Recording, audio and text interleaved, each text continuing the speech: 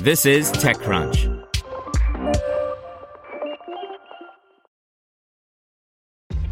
This episode is brought to you by ShipStation.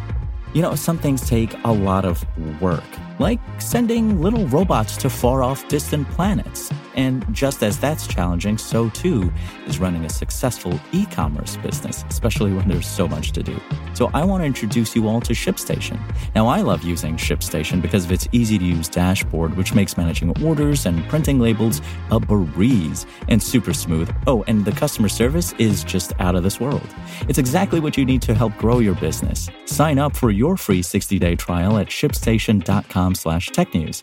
That's shipstation.com/technews. This is TechCrunch. Epic pulls plug on Fortnite in China by Alex Wilhelm.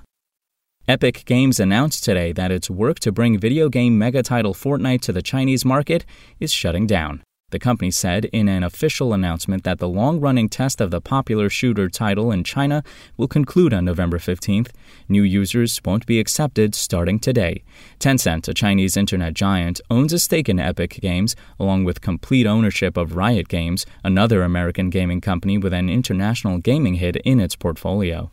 China's gaming industry has been undergoing refreshed regulatory scrutiny in recent months, with the domestic government working to limit gaming time amongst youths.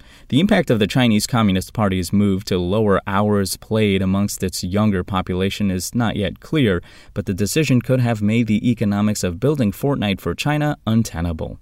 Epic had built a China-specific version of Fortnite, a variation of the title that is well known in the rest of the world. A gamer-powered wiki detailed a suite of differences, including gameplay and monetization changes, along with different character graphics to meet local laws. The same article notes that after a certain amount of playing time, users could no longer earn in-game experience points. The decision to halt Fortnite China could be viewed as a response to the country's changing gaming market, with even more restrictions placed on gaming time and lower monetization possibilities due to restrictions on microtransactions. The math simply has not penciled out. To see another American company pull its popular product from the Chinese digital realm in the wake of LinkedIn's own decision the other month is notable. The two moves underscore how difficult it can be for non-Chinese companies to offer products inside of the nation, even if they have a local champion.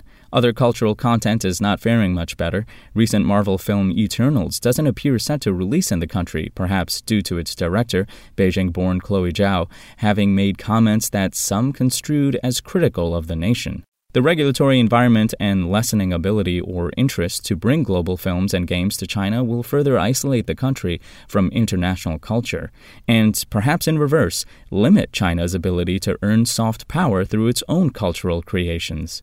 Regardless, for Fortnite's Chinese fans, their ability to play the game sans using tricks to get around Chinese authorities is coming to a close.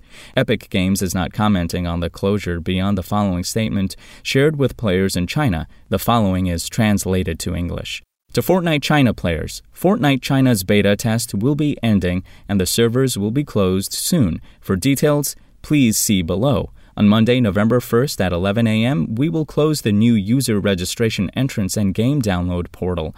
On Monday, November 15th at 11 a.m., we will turn off servers for Fortnite, and players will no longer be able to connect to the game through the WeGame client. Thank you to all the Fortnite China players who have ridden the battle bus with us by participating in the beta. If you have any questions or suggestions about the servers closing, please click here to send us feedback. Spoken Layer.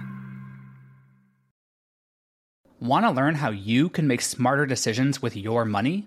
Well, I've got the podcast for you. I'm Sean Piles, and I host NerdWallet's Smart Money Podcast. Our show features our team of nerds, personal finance experts in credit cards, banking, investing, and more. And they'll help you make the most of your money while cutting through the clutter and misinformation in today's world of personal finance. You'll get clarity on strategies to help you build your wealth, invest wisely, shop for financial products, and plan for major life events. Listen to NerdWallet's Smart Money Podcast wherever you get your podcasts.